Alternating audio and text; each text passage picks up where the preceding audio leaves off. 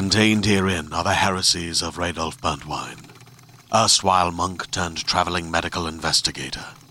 Join me as I uncover the blasphemous truth of a plague-ridden world, that ours is not a loving God, and we are not its favored children. The heresies of Radolf Burntwine, coming January 2nd, wherever podcasts are available. Subscribe on iTunes at Toddcast Podcast. Hello? Ryan. Todd. Hey, dude. How are you, man? Good, man. How are you? Really good. Cool. Thank you for taking some time here to join us.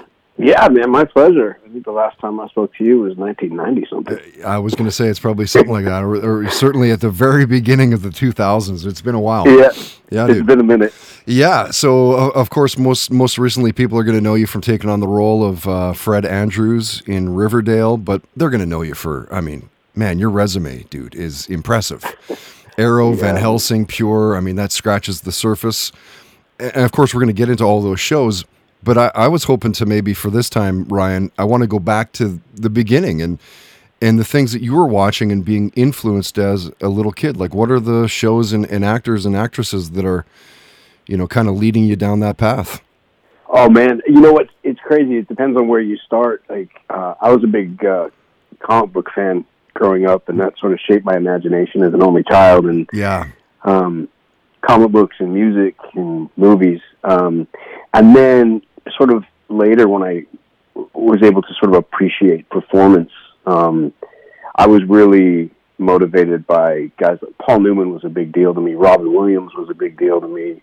Sort of a vast, like, you know, one of the earliest memories I have is watching Three's Company with my mom, and John Ritter just blew my mind. And the stuff my mom would watch, like Three's Company and the Carol Burnett Show and Physical Comedians, ironically, were like the first thing that caught me. John Ritter, Tim Conway, that stuff I just thought was incredible. And then later it was seeing Robin Williams do dramatic turns that kind of started to really amp me up a little bit. And then when I found out that Michael J. Fox was a BC kid who had made it, suddenly I had all this hope.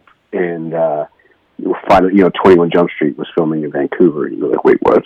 Hang on a second, that's so close. I grew up on the island in Victoria, and there were these stories that made me, you know, think maybe I could do this. I don't know, you know, I had no idea how to get into this business, and it was a crazy journey for me, including like homelessness and living on the streets of Vancouver, and the craziest part was music was always a part of my life, and it was being in a band back in the old days. And a wonderful filmmaker named Kristen Clarkson was a fan of my old band Helen Keller, and she put me in a movie. She cast musicians. She cast me. She cast my very good friend, my brother Todd Kearns, in the movie, and we made this tiny little movie, and from that I got an agent, and everything sort of went from there. How long have you been kind of grinding at it now then? 20 years. 20 years. Wow. 20 years. I got a bit of a, you know, like, I guess in Hollywood terms it was a bit of a late start, but, you know, the band took up a lot of my time in my 20s, and you know, when you're playing the types of shows we did and the albums and stuff, it takes a toll, and sure. and I had such horrible stage fright that I created a character for myself to, you know, just to be able to perform on stage, and I would do that a lot. Something else.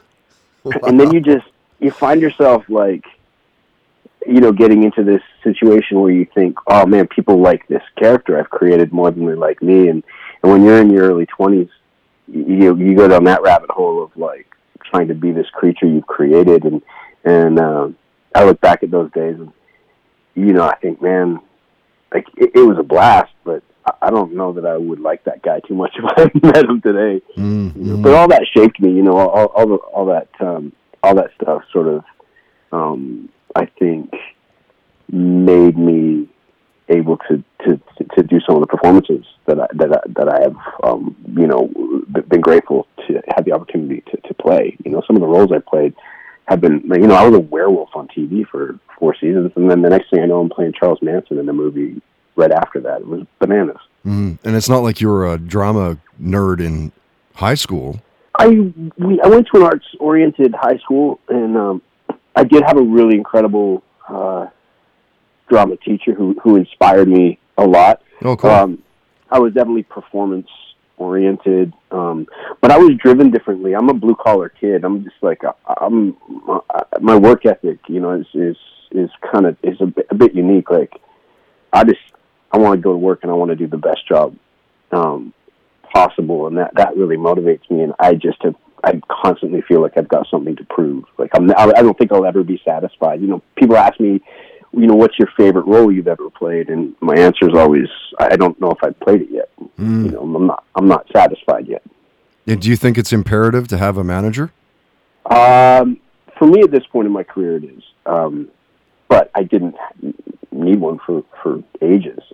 At this point, I've got agent, manager, lawyers, accountants. Like, it's just like, now it's just gone crazy. Right. Which is pretty awesome. That's awesome.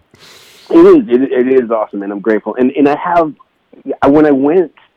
last time I went to sign with a manager, I met with all these fancy people, and not to say that my manager's not fancy, my manager's amazing, but I went in there, and he showed up in T-shirts and jeans and a backpack, and we talked for about an hour about everything but the business. We talked comic books, and we talked music, and we talked like movies and actors, and Sam Rockwell had just done this really cool thing. We were just, and then we're like, I guess we should talk about whether or not we're going to work together, and it's been great ever since. The main thing, though, is that you actually get along with these people that are trying to advance your career. Yeah, man, that's it. I mean, my agents know me my whole career, and she's a beast. She's a powerhouse, and I love her to pieces. And and it's funny. My biggest thing when I went to meet managers, I was like, I just want my phone call returned before the end of the day. Yeah. I just don't. I want to feel like I'm the only client you have. And everybody looked at me like, "Oh, who the hell do you think you are?" And I was like, "I'm serious. I don't care. Right. I want to feel like I'm the only client you have, and my reps make me feel that way." And that's not an ego thing. That's just an insecurity thing. Right. That's like, I just please return my calls and validate me, for God's sake. Yeah, no, fair enough. I mean, that doesn't seem like a lot to ask, you know what I mean? So we're talking off the top about the shows that people know you from: Pure, Van Helsing, Arrow, of course, now Riverdale. Did any of these roles come easier to land than the others? Van Helsing was one. I have a really great relationship with Simon Barry, who is a creator, showrunner from when I was on Continuum, and he was doing Van Helsing at the time. And I had worked with his producing partners on Van Helsing on a show called Hell on Wheels. So that fell into place. Great show. Hell on Wheels? Yeah, man, that show is awesome. Oh, man. Unbelievable. One of my dearest, oldest friends, Chris Heyerdahl, plays the Swede on the show. And I think, cool. One of the most incredible arcs and performances I've ever seen. That guy is just a beast. Yeah, and if people that are listening haven't seen this Hell on Wheels, that series, man, is awesome. Dude, it's awesome. Do yourself a favor, find it, watch it. You need to watch it. Yeah, it's crazy. And I had formed some great relationships. There was a director, Michael Nankin, and Neil LaBute had worked on the show, and I happened to have this really great arc on the show, and I had a very memorable, one of my episodes was incredibly memorable, specifically this one scene I did with Common and Anson Mount, and it kind of really stuck out for a lot of people, and that was something that was remembered when I sort of was having my meetings with everybody for Van Helsing. And originally Van Helsing, I was supposed to play a different role, and it didn't work out, and then I came in at the end, and then they killed me because they wanted me to go do Ghost Wars, and then I did Ghost Wars, and then that didn't go. Anyway, this business is crazy like that. Yeah, totally. And as a superhero fan, a comic book reader, like Arrow had to be right up your alley. Man, that was a blessing. I don't know how I got that. I got a call one day, and like, they want to know if you'd want to do Arrow, and I was like, oh, like, you didn't mean they want me to audition? They're like, no, they just want you to be on the show. And I was like, wow, cool. And it was great. I mean, my only thing is, look, I still want to play a superhero or a supervillain before I get too old. You know, like I'm determined, man. Like I've played characters close. The character I played on Continuum was sort of like had these Wolverine kind of abilities, and that was cool. But yeah, the only bummer about Arrow is I was like, please secretly give me a power or something, and, you know. But obviously that wasn't in the cards. And they hung on to me on that show for longer than they needed to. I knew where that character needed to end up. We all knew, right? And they postponed it as long as they could because we were having a blast. I mean, I had such an incredible time on that show. It was so much fun. I bet. You know, we shot all the stuff on the island sets, so it was mostly just a lot of times it's just me and Steven, you know, and not a lot of distractions. This beautiful location, there's a beach right there, and so it was a good time for sure. Mm-hmm. And so was it DC? Was it Marvel as a kid? What was the? It was Marvel as a kid, yeah, for sure. I mean, I do love the DC. I love the dark DC stuff. I was a big Frank Miller Dark Knight fan. But Marvel and then later Image, like the newer sort of offshoots, the indie vibe. That's really right. Kind of. What were some of those? Again, that was Rob Liefeld. Yeah, and I mean, right now, like the guy that's blowing my mind is I love Rick Remender. I love all the stuff, and I'm really blessed to have done Deadly Class with him. There's a title called Seven to Eternity that just is incredible. Black Science is incredible. I mean, I'm still a comic book nerd. I go a little bit. I just can't keep up with the Marvel DC. The universes are. I mean, it's insane to try to keep up. I mean, I don't think we've been able to keep up since our 20s, early 20s. No, if I were too to many step titles into it now, yeah, if I were to step into it now, I'd have no idea. Spider-Man was my guy. Same. And Spider-Man and the X-Men, I think those were my go-tos as well. Interesting. So were you collecting when it was Todd McFarlane doing all the 289, 290s, 300s and all that? Yeah, for sure. Which, of course, good was that? You know, and then, of course, you go down the Spawn rabbit hole. And, yeah. That stuff was incredible. And for me, it was like I always felt like an outsider. I was the kid in the corner with the mohawk. I was a weirdo over here. And I just felt like nobody understood me.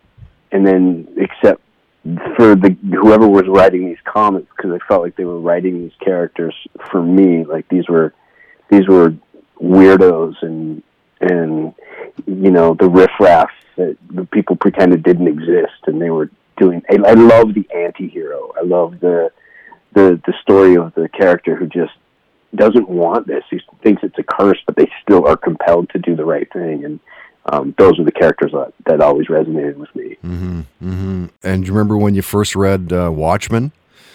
And how of course. Mind blown you were? Like, how good was that? Oh man, as a of kid, course. I mean, like, what? That was. I mean, look, that won real mature literary awards. Like it won the bigs. You know, like a novel. So a funny story. I was shooting this movie that I don't think anybody saw called Passengers. Not the recent one. It was an older one with Anne Hathaway and Patrick Wilson and Diane Wiest and David Morse. It was an incredible cast. And I was shooting this movie, and I knew they were looking at doing the new Watchmen movie, and this was back when like Keanu Reeves was attached to be Dr. Manhattan and stuff. And all of a sudden, Patrick Wilson shows up on set. And he's got the Watchmen graphic novel. I was like, what are you doing? What are you doing with that? And he's like, oh man, he pulled me aside and he sort of told me they were looking at him for Night Owl, and I was like, I know everything about this book. I know everything. And so we talked and talked and talked.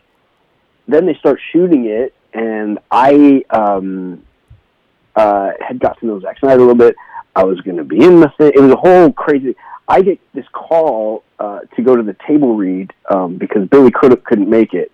So would you come in and just fill in and be Dr. Manhattan, and play the role with the entire cast and all the producers and Zack? And I thought, well, this is my chance.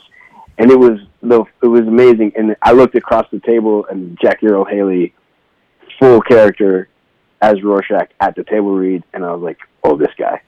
is perfect. It was so cool, man. Like, just to see like Patrick get that call at the very beginning, and then I don't know if he had something to do with me being at the table read, and then I got cast in it, and then I had a scheduling conflict and couldn't do it, and I was like, oh. Oh man. Yeah, I mean, is that Alan Moore's best stuff for the graphic novel comic book world? Boy, oh boy. I mean, that's tricky. Gotta be close. He's such a divisive character, right? Like, I mean, he comes off as this like super intelligent but really angry writer, but I love it. Like, I just think like, especially when he was writing like Watchmen, when he was writing at that time, we're talking the 80s, and it was really, I hate to throw this word out, but it was prophetic. Totally. He called it, man. Like, you know, when they were originally like, I remember talking to David Hayter after X-Men 2. We were at a party together, and he had done, and he was trying to write. He was trying to do Watchmen back then, and they were going to shoot in Australia, and then 9/11 happened, and he was like, we can't blow up New York now. Like, so it got shelved for a decade. For obvious reasons. I mean, you couldn't have done it. I mean, taste reasons alone, yeah. Yeah, I mean, and even when they did it, they had to. That was an area that I feel like, you know, in the film they had to be real extra sensitive with for obvious reasons. But I remember when that was supposed to happen, and because I met David Hayter at this thing, and I was with my buddy Scully, and we were giving him shit because we thought we could have cast it better. We thought we could have cast the X-Men movie, X-Men cast better. But anyway, that's how much of a comic book nerd I am. Oh, I'd literally tell the writer that I could cast this movie better. That's awesome. So this was also back when I was that guy. It still sounds like you're that guy. If you could have a superpower, then which power would you want to have? Well, so Nightcrawler is probably my favorite mutant of all time, and I love the idea of teleporting. I just think that I just love that kind of. I hate flying. I hate it. I don't like flying. I don't like being on planes. I have to do it all the time. And I was like, man, if I could just teleport, that would be fantastic. It's the best power. That literally is the power I always tell people. Oh, really? It's the power, man. It's the best one. Yeah. You could just imagine you're at that shitty party and you just cannot wait to get out of there. And you're like, you know what? I'm just going to sneak over to the hockey game for a second and see what's going on. Yeah, no right. one would notice. You just pop back in. You smell the brimstone, and you come back. You're like, hey, what's going on, guys? Yeah. Something's burning. Yeah. No, I just had to. Yeah. I had to go check the score. I had to go check the score on the Canucks game. Nice. What are you binge watching lately yourself? Like, you're in so many shows, but what do you? If you find the time, what are you binging right now? Well, right now I'm watching The Witcher. I've heard that's good. I haven't seen it yet. It's good. It is good. I'm not gonna say the problems I have with it, but I really like it. That must be tough, hey, as somebody that knows the industry and knows the craft as well as you do. Well, and I know people involved in it as well. So, like to watch something, how hard is that for you to actually push it aside and be like, all right, like let's just watch this as a fan, not somebody that's in it as a critic kind of thing? How hard is that? Mostly it's easy. Yeah. If there's, say, an actor in it that I'd worked with, or maybe we didn't get along or something, I find that a little distracting sometimes, or there's a performance that I'm like, eh. But mostly, I can still do it. I can still, get into the fantasy of it all. Like watching The Mandalorian. Oh, great show. I love Gina Carano. We did a film together a few years ago. We became instant friends and been in touch since. And she's so amazing. She's such a lovely human, and I'm really, really glad to see her get this shot. And to see her knock that character out of the park just makes me so happy. She's such a cool woman, and just a powerhouse. Like, I'll tell you, man, we had to do fight scenes, and I'm a pretty good fighter. Getting fake kicked by Gina Carano sucks. I would never in a million years want to get real kicked by that woman. And then the other one, my wife and I are watching Righteous Gemstones because... What the hell is that? I've never heard of that. Oh, it's Danny McBride's new HBO show. Danny McBride and John Goodman, and it's very, very Danny McBride. Well, I mean, it's like it's about he's so good. Televangelist family. Okay, that's really all you need to know. Yeah, I mean, Danny McBride, and what was the East Side and Down? Is that what it was called? Yeah. Man, that's like he has got to be one of the best comedically timed actors of the last couple generations. He's so unique to me. I can't think of anyone else like him. And the funny thing to me is Danny McBride has looked like he's in his 40s since he was 19 years old. Totally. And to the Star Wars, we're talking The Mandalorian. You've seen the latest? You see it in I have theater? not. No, I have not. It's hard, man. I have a 4-year-old, and it makes and I live in Squamish, and we don't have a movie theater here, so it's a bit of a. I forgot you're in Squamish. Yeah, that is a bit of a trek to see a show. It's actually a night out. We're going out. It's a whole thing. Yeah, it's a whole thing when we just want to go to a movie. That's not Pixar. Yeah, true enough. I do want to be respectful of your time. I wanted to bang out a few oddball questions with you, and then I'll let you go. We'll get outside of acting. Of course, what you're you don't have to be respectful of my time, man. I love this stuff. I'll eat it up then. I'll eat up your time. Are you a big sports guy? Do you watch the MMA fights, UFC, Bellator, and all that? Huge MMA fan, and I'm a big Canucks fan. Yeah. How you liking your Vancouver Canucks this year? You're on a bit of a tear right now. Listen, I don't want to jinx anything, but I'm very I'm happy. Yeah. I'm happy. I'd like to see Petey stay up on his skates a little more often. He falls down a lot, but he gets the job done, so that's cool. Yeah. Typical Canucks, though. They always keep it interesting. Oh God! But that game yesterday was like, it was a nail biter. It was great. It was a fantastic game, and if anybody from the Canucks organization is listening, please, you got to re-sign Markstrom. You got to re-sign the guy. Yeah, but get the job done. He's an all-star now. He just got put on the all-star team. If you could bring an old player back, who would you want to bring back? Oh, geez, like a bunch of people came back, but I always hated losing Bieksa. Yeah. I hated losing Bieksa. I mean, it depends how far back you want to go for old players. No, go back the whole life. But yeah, Bieksa's a good one. Yeah. But relatively, like within my sort of generation of watching, I will always hate that they got rid of Bieksa, and I understand why they got rid of Burrows just to keep him in the league for a little bit. But if Burrows played on another team, I probably wouldn't like him. But I love him as a. No, he's definitely one of those guys. Like he's just a little bit of a gnat. He kind of gets under your skin. It's kind of like Kessler. Yeah. When Kessler played for us, you loved the guy. When he took off, you're like, fuck off, bud. Yeah, or remember Rafi Torres? He was like Burrows before Burrows. Wasn't Torres playing with the Edmonton Oilers before we got him? I think that was the case, and hated the guy. We had Rafi Torres, we had Matt Cook. We had a scrappy team there, man. We had a scrappy team in the mid-20s. Yeah. But that's just not the game anymore. No, not at all. Yeah. What was the music in the Robbins house as a kid growing up? What are your parents playing? Well, it was funny. My mom was huge into Motown.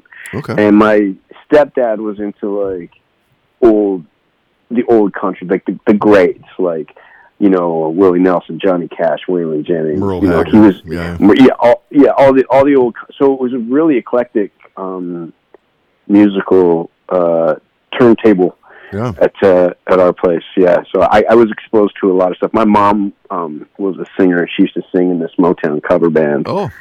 That had the worst name ever. Whenever they always tease about, they were called the Carefrees. The Carefrees. Okay. I was like, isn't that a feminine hygiene spot? Anyway, so I was teasing about that. But my mom was a beautiful singer, and well, that's cool. I was singing around the house. And so, what was it that got you down the rock path? Storytelling, man. That's just a passion of stuff I was listening to. I was a big Tom Waits fan. I was a big Pink Floyd fan. Yeah. I discovered that in my early teens, and I'd been writing poetry and lyrics since I was really young, and I was a just a garbage musician. I started as a drummer. I tried playing bass. I was in a band. I was playing bass, but I was writing the songs, and we couldn't find a singer, so I started singing, and then that ended up being like what I loved is that part. And when I got it with Helen Keller, it was just so different because I used my voice as another instrument, and kind of like back then we were into like the John Zorn projects and Mr. Bungle, and we were godfathered by Skinny Puppy. Those guys took us under their wing, and we were sort of proteges for them, and so it was super experimental. And I was making instruments a la Tom Waits, and I was running everything through multi-effects units, and I was running a theremin through a turntable mixer and using my voice as like sound effects, and it was bananas. It was so crazy, man. That was like it was super fun. That must be cool to look back on that part of your life, eh?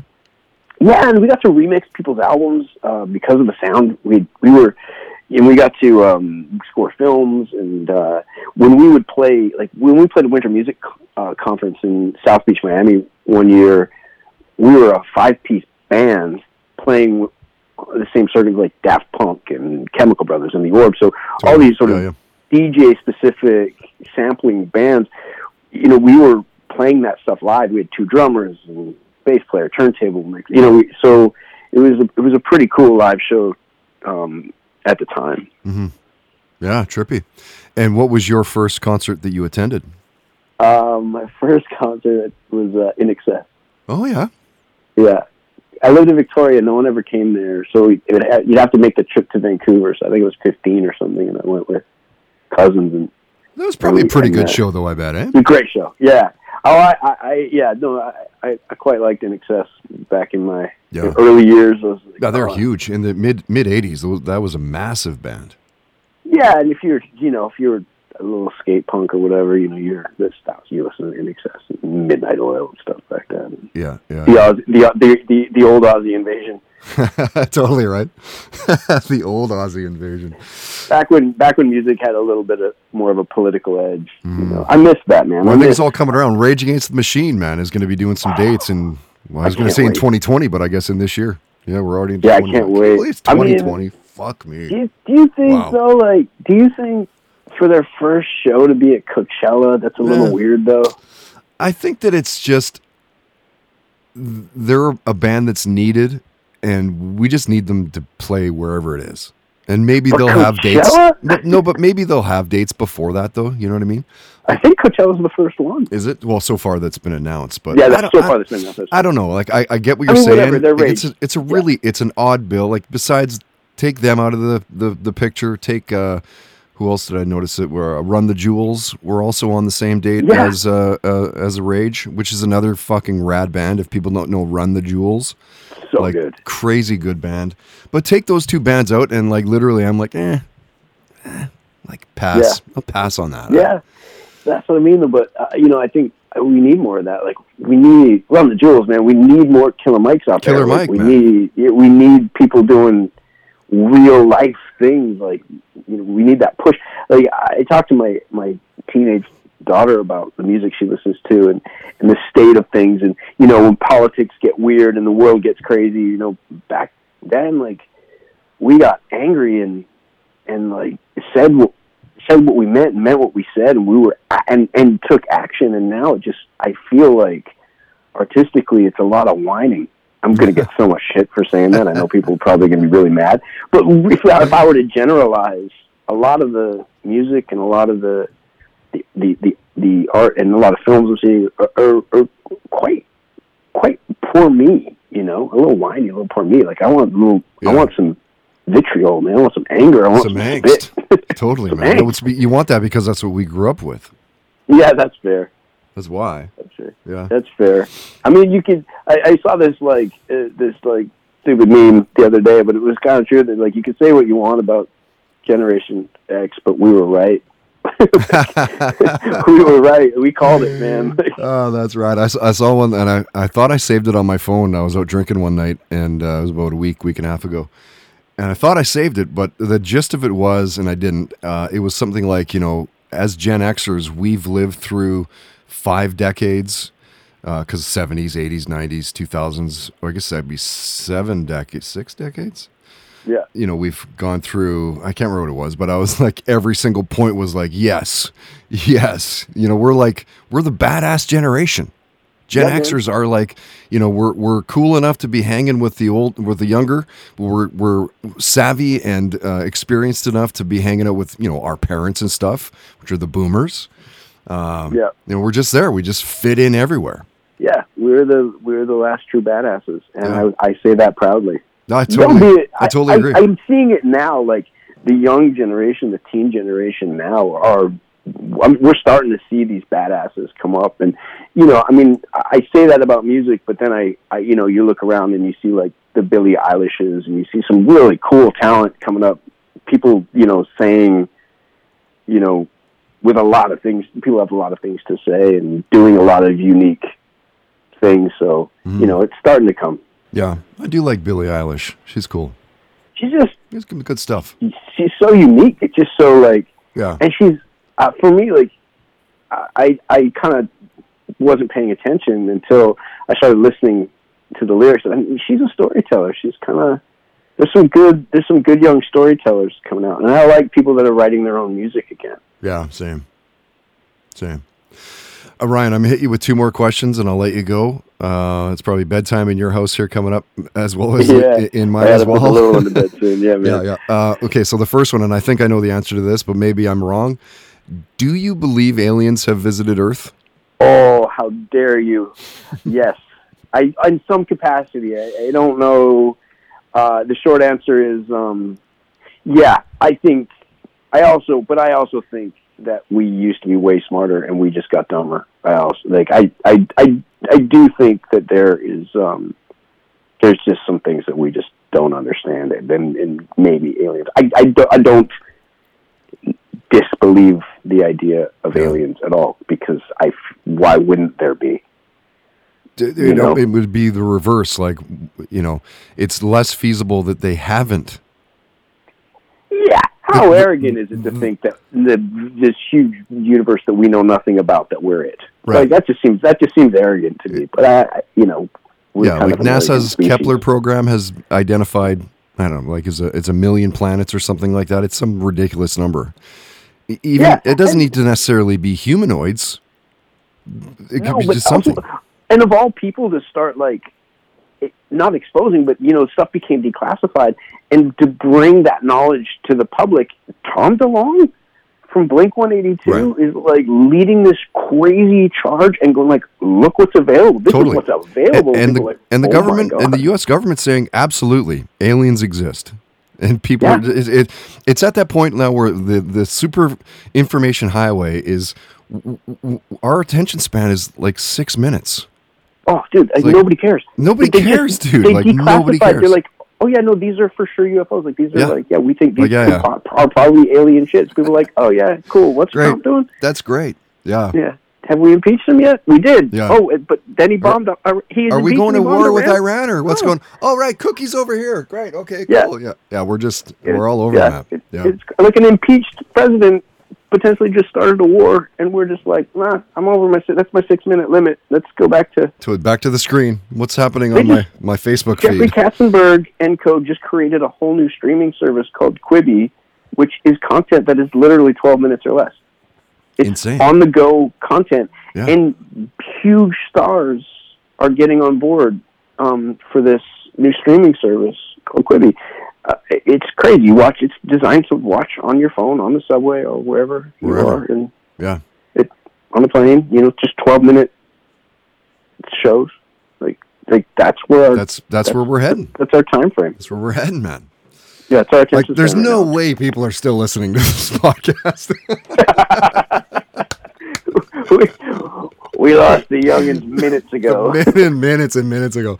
Last question. And I think I know your answer to this one as well, but I'll ask anyway. What's your take on legalized marijuana?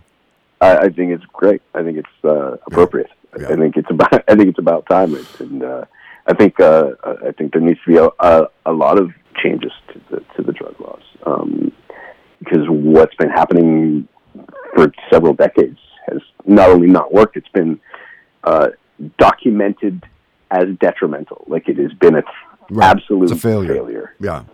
Yeah. 100%. So no, I'm all for it. I'm all for it. And look what's happening. I mean, just the advancements in CBD treatments alone have been exponential. So I think Colorado is an incredible example of the good that can come of it, and school systems and health and all that, all the influx of money to those regions and stuff. And not only that, but I think it's only a matter of time before we start to see, hemp being used in like it was used in the late 1800s, early 1900s, where it was like, clothing and textiles and, and I think even in World War I, it was used for rope and stuff, right? All of that stuff. And not only that, it was all used for that, but, do a little bit of research on this, and you'll see that it's not only used in that capacity, but also the turnaround for that plant is like 6-to-1 versus, or 8-to-1 or something like that, to clear cutting a forest. Yeah, I mean, where's the mentality? A marijuana plant. That's right. You take a marijuana plant and the bamboo plant. Those things are so durable. There's just so much to be done with both those plants. And I think we're just seeing the surface. We're scratching the surface of what I think the potential of this plant and what can happen with it. So agreed. I'm curious to see where this all goes, and I'm all for it, man. You're a good man, Ryan. Thank you for taking some time here to join us, the Toddcast in Vancouver, Canada.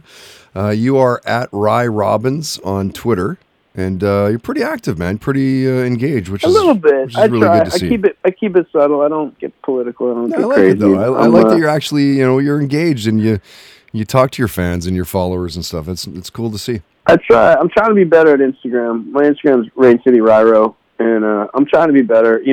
The whole Riverdale thing has really made me have to up my Instagram game. Your game. That's an amazing fandom. Oh my god. Oh my god. I bet. Yeah, I bet. My 15-year-old daughter I've been doing this for over 20 years, and I finally made it. I'm on her favorite show. Nice. Well, congrats, man, on all the success, and I guess we'll see you online. Yeah, man. Thanks, Todd. It was awesome to talk to you. Yeah, man. It's been far too long. I guess we'll have to do it again sometime soon. Yeah, over beers next time. The Toddcast Podcast on toddhancock.ca. Hi, it's Jennifer, a founder of the Go Kid Go Network. Do your kids love wacky worlds, superheroes, and inventing? Of course they do. That's why our shows Bobby Wonder and Lucy Wow are set in Pflugerville, the nonstop fun and adventure universe where imagination, creativity, STEM, and positive role models abound. Join the Pflugerville fun by searching for Bobby Wonder and Lucy Wow on Spotify, Apple, or wherever you get your podcasts.